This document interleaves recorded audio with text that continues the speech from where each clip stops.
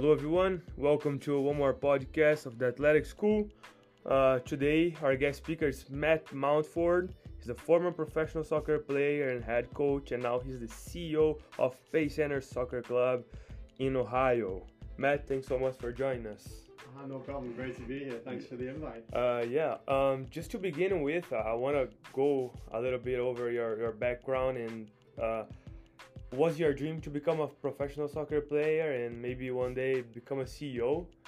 Is it something that you thought about it before? The second part, no. The CEO part, no. Right. Professional soccer, yeah, absolutely. I mean, like yourself, probably, like we grow up, it's a different culture and environment. So you live and breathe soccer. You know, that's the religion is soccer. Yeah. So yeah, absolutely. The dream was to become a professional player. Probably not the route that I went down in the end to get there, but yeah, I wouldn't change a thing, honestly. And it was always the goal to just say, well, yeah, I play 1 minute of professional soccer, so it's a blessing for sure. Right. And did you play in Canada? Yeah. And also in UK? Yeah. So obviously UK is a bit different. So came through different teams and stuff like that in the UK.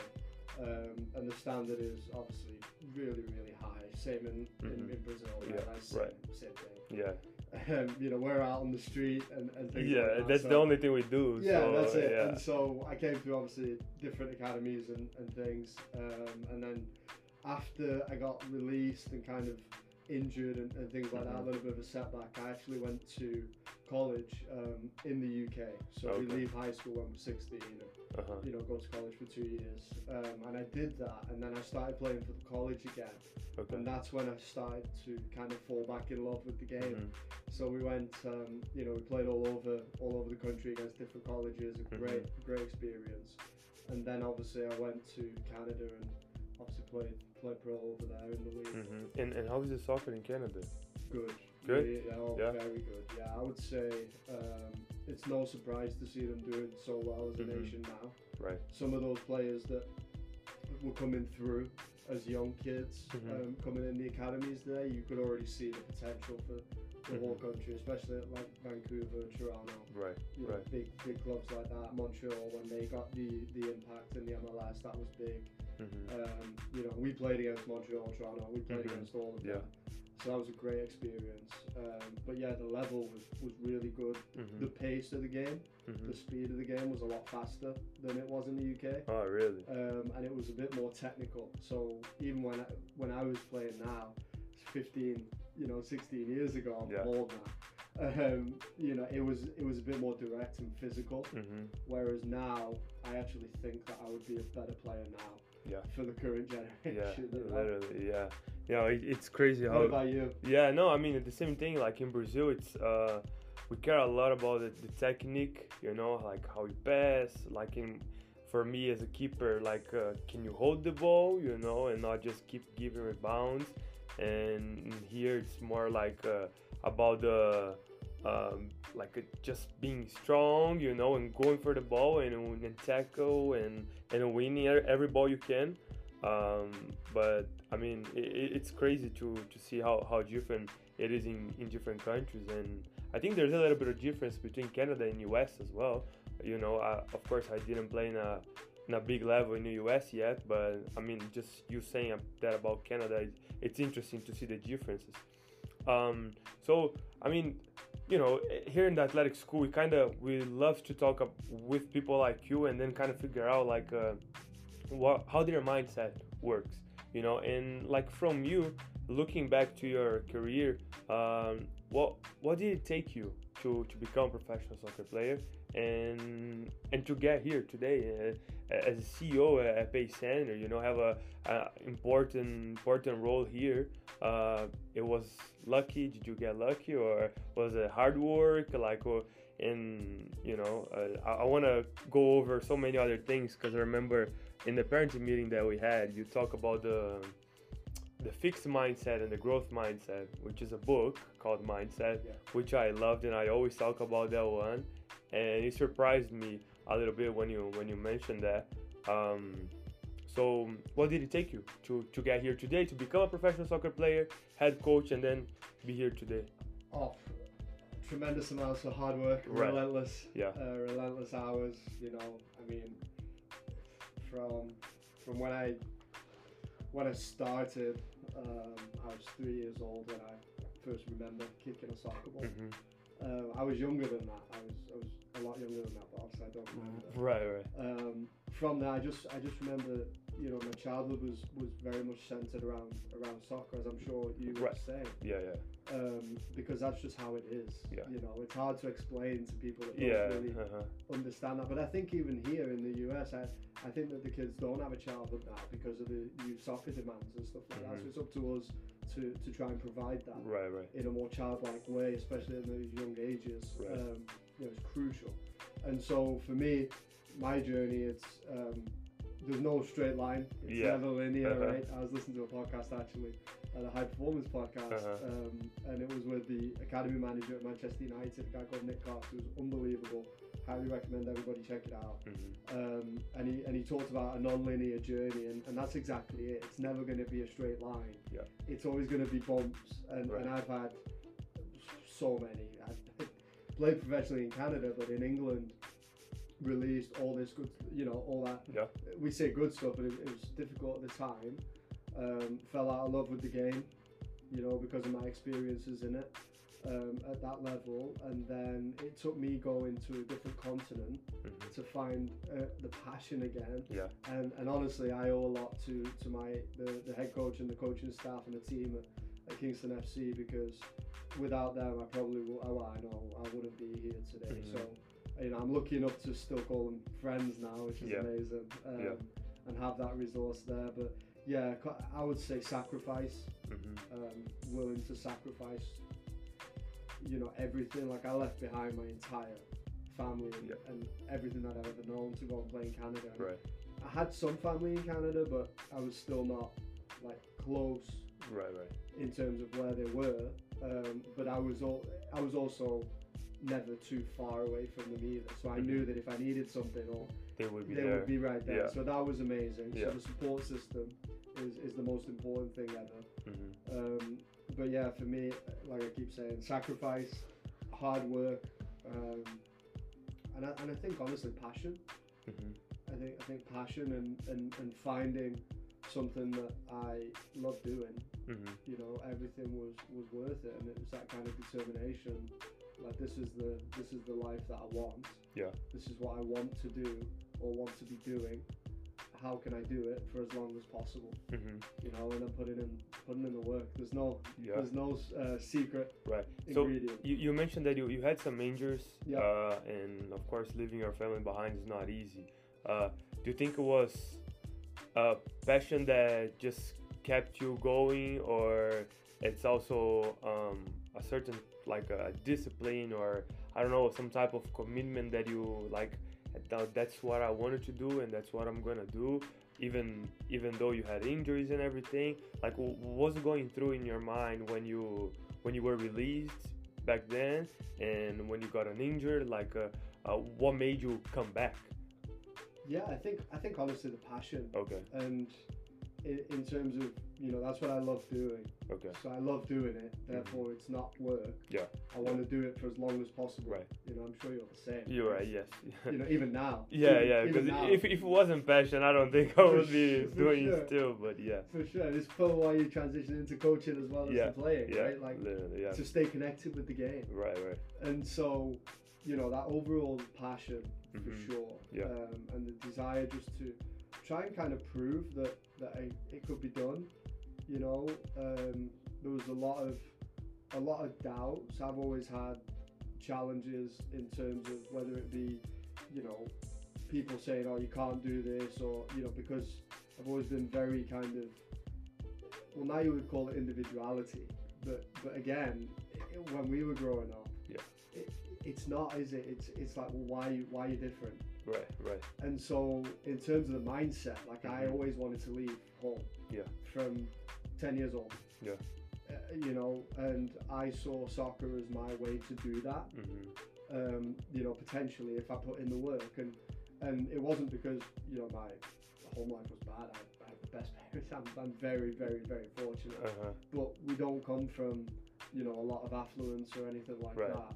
And so I knew that if I wanted a better life situation for myself, then I was going to have to try and, force that, to be honest, and bang down doors, you know, to open, and then do things that I could stay in that kind of realm, and kind of on that path of continued, I guess, growth would be. But it was always kind of, this is what I want, and this is how I'm going to do it, and then, what else can I do to make sure that happens? Because, we can all want it, and we can all try and do it, but it doesn't, it didn't happen for me. Like, I'm 29 years old now. I theoretically could still be playing. Right, yeah.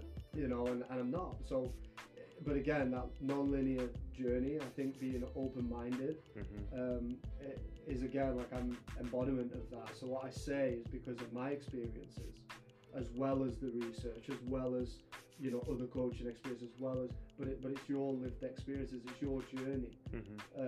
And that's something that I've always had, is that open mindset.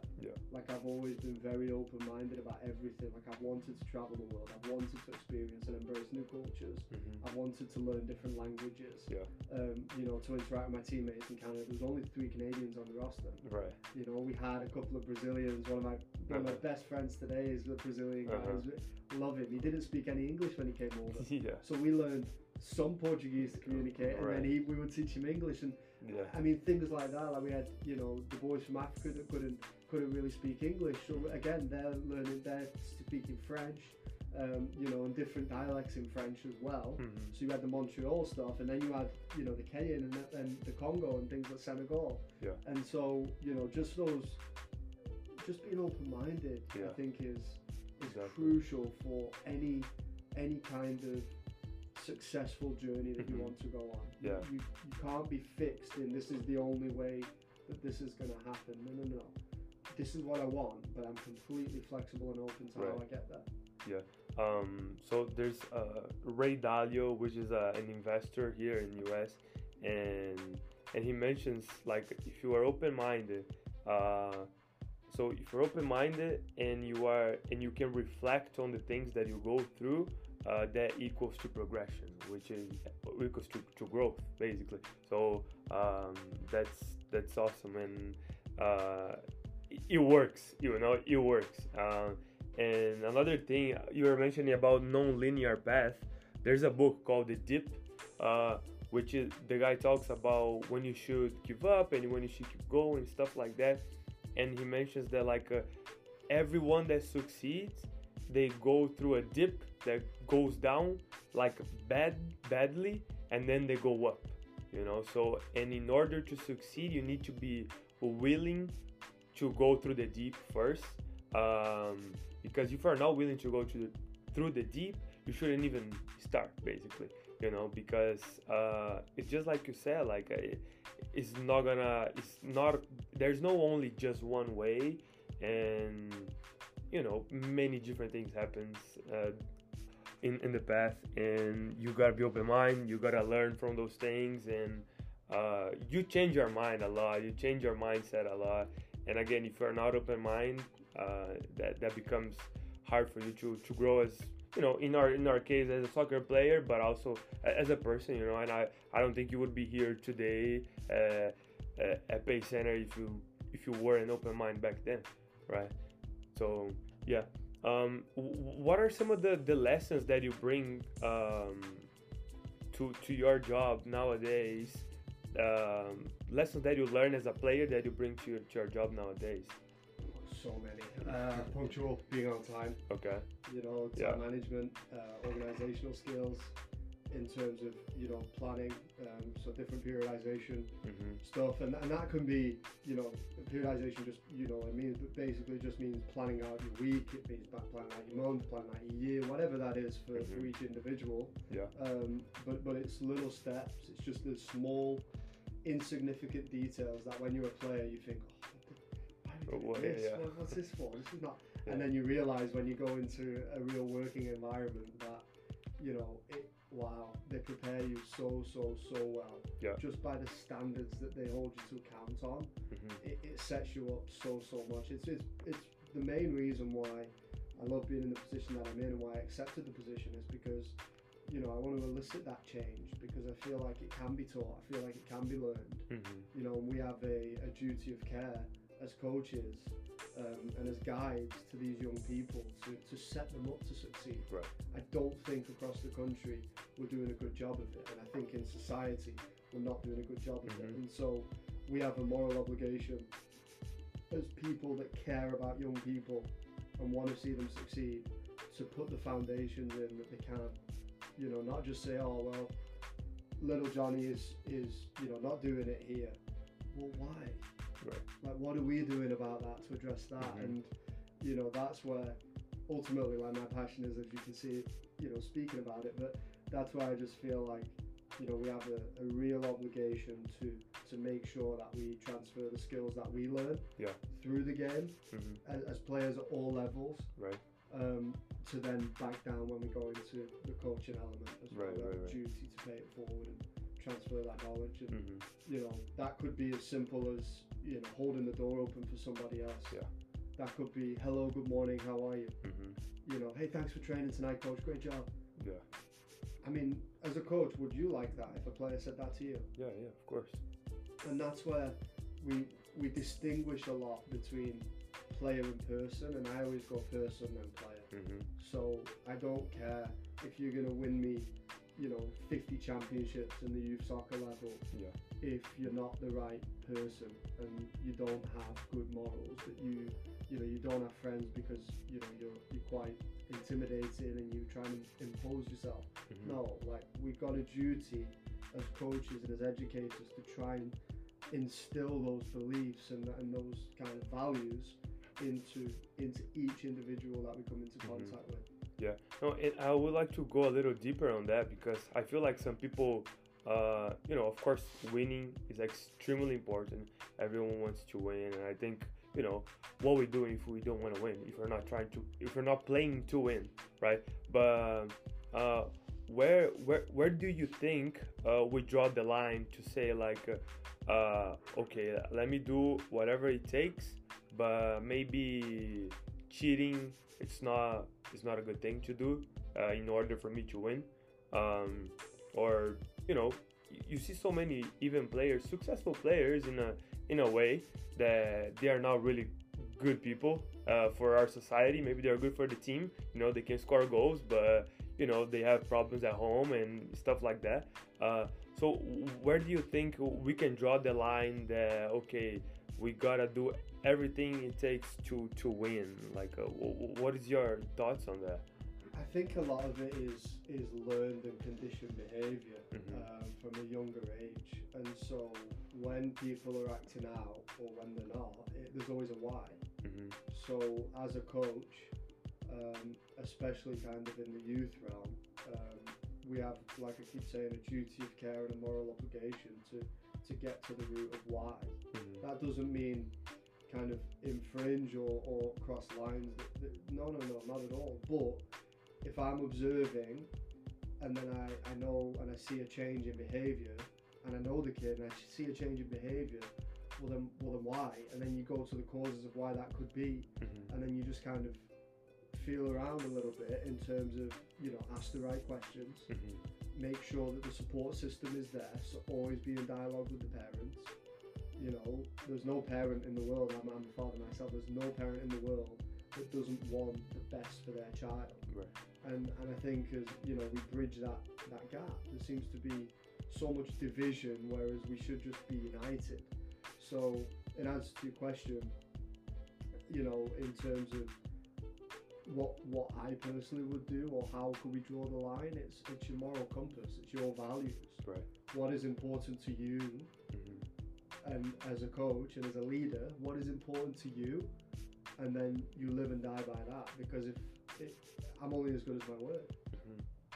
Right. Definitely. And then my actions to back up that. So if I say to you, okay, so I want to create this really positive culture where I want you to feel safe, secure, supported, right, in whatever you do. Those are the three non-negotiables for me that I want in my environment for all of my players to feel like, or people to feel like. Right. So okay, well, what does that mean then? So how am I going to elicit that kind of culture? Yeah. Well, I'm going to take steps. So if I see something that is out of line with those three things, so if I see another kid yelling at someone, hey, whoa, stop. You two, come over here. The rest of you carry on. You two, come over here. What's going on? Mm-hmm. You know, just get on their level straight. Well, what's going on? Right. Okay, right. Well, is that really how we want to be speaking to each other though? Well, he said this, they did this, blah, blah, blah. Yeah, but is that really how we're going to talk to another human being? Yeah. And that starts as young as 8, I would say 6, but that's just my opinion. But I think the younger you start those conversations about kindness costs nothing, about, you know, respect, about, you know, learning to lose in terms of, hey, it's okay to lose as long as you gave your best effort. Right. Could you do any more? Yeah, okay, well, take that into the next game. Could you do any more? No, you still lost? Okay, no problem. Take that into the next game as well. You know, and we need to get out of this mentality of losing and winning. Like, we never lose, we only learn. You know, I think that winning is a false indicator for a lot of people, a lot of teams, especially in sports. A lot of coaches that, you know, they kind of get high off their own supply a little bit because, oh, well, look at what I've won. Yeah, but what did the kids learn? Yeah. How did they grow as people to Right. then translate that soccer skill into a life skill? Yeah. You know, because in our environment, we're not developing, you know, ultimately we're not going to develop, you know, professional players on every single player, on every single team. Yeah. You know, the stats are there for themselves. I mean, 7% of participants in youth sports are fortunate enough to get collegiate scholarships across any divisions, across any collegiate level. Right. And so, okay, what are we doing then? We're developing the people because we want them to go out into any vocation and have the tools to succeed. And by the way, those tools are exactly the same on the field as they are off it in terms of your character and personality. Yeah, no, awesome. And so my question for you is like, you gave so many good advices for me personally, how to do that as a coach, but how can you do that from here, from, you know, from above a little bit, from being an executive director? How, because I mean, I've seen you on the pitch there many times, but you're not necessarily coaching anymore. You're more just like managing. So how do you pass that to the coaches that you have now? How can you translate that to them so they can translate that to their players? Great question. It's something that is obviously a work in progress every day. For a start, I don't think there's a particular right or wrong answer. Just because I might give you an answer now, it doesn't mean that another person doing it a different way is wrong.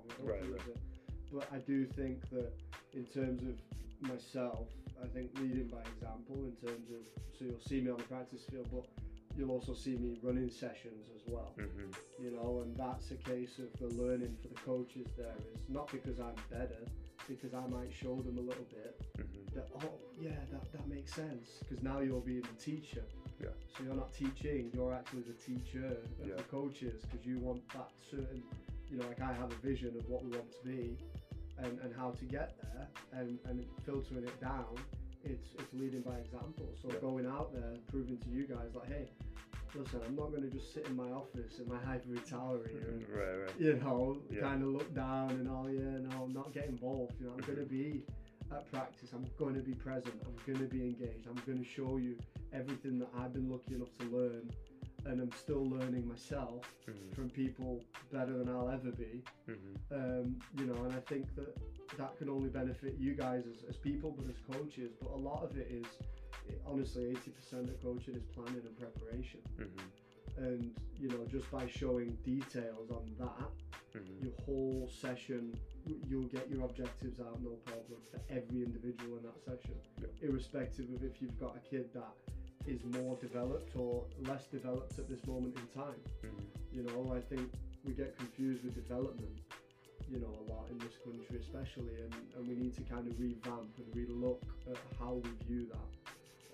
And that's a wider change, but that's something that I'm incredibly passionate about and hopeful to implement here going forward. But yeah, in terms of, not to get off track too much, but in terms of answering your question, it's leading by example, by getting out on the grass and, all right guys, I'll run you through a session, and this is, I want you to bring out the notebook and pen, and anything good or bad or anything, just write down what you've learned, how you would do it, what's different, why you don't like something that I did, how can you make it better?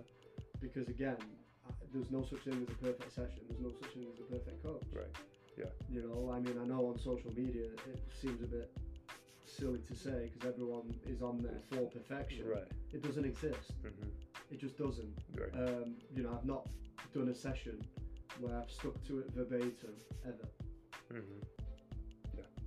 I've always had to adapt in some way, which is fine. Right. I've planned for that. Yeah. However, in terms of the actual design of the session, I've had to adapt in session. I've had to readjust here. Just last week I was covering an older age group, and the younger ones asked me if they could join in for practice, and I was never going to say no. So, 2014 age group and 2016 wanted to jump in because they were like fun, brilliant, let's go. Yeah. So again, but how do you do that on the fly? Right. Preparation and planning. My activities are done so that it's a seamless transition. Yeah. So you won't notice a 2-year age gap. And that's all. Like I said, in terms of filtering it down, that's what I try and do every day. Is try and impart that knowledge, but also show you the detail on why. And did you have any coaches throughout your career that lead by example, or is it something that maybe you learned because they didn't do it to you? Did you have any coaches that you kind of took a little bit of their leadership and applies to you today? 100%. Yeah. 100%. One of my former youth coaches is a guy called Andy Pilkington-Pilks, and he actually gave me my first break in coaching. I was 13 and he owned like a soccer franchise, a soccer school franchise. And I was playing for him and he said, do you want to go into coaching one day? Yeah, that sounds great. I want to be connected to the game. And he's like, come down and see if you like it. And, the best advice he gave me when working with young kids is you be a young kid. I won't tell you because I can't repeat profanity on the podcast. But his advice was every kid loves, and then he said something, but it essentially means every kid loves somebody who acts like a kid and like the class clown almost. Yeah, it makes a lot of sense. So if you're energetic, bouncing off the walls, chasing after them, well, you don't realise, but you're chasing after them and they're moving multi-directional now. And not only that, but they're doing it with their head up. So think about that at 6 years old. So now they're looking at you because they don't want you to kick them or run over them. Yeah. You're never going to, but in their mind, that's definitely. So now, because they're running away, they're actually running with the ball. So they're doing a soccer skill without even realising it. And now you're getting those repetitions in because I'm bringing energy and fun and enthusiasm to the practice, and I'm engaged. And I'm with them, I'm on their level. The possibilities of kids are endless, absolutely endless, and that's where, leading by example would be there for the youth kids. Phenomenal coach. He actually works on UEFA C and then grassroots education for the English FA, so he's employed by the Soccer Football Association. So it tells you. So to have that resource at 13 years old.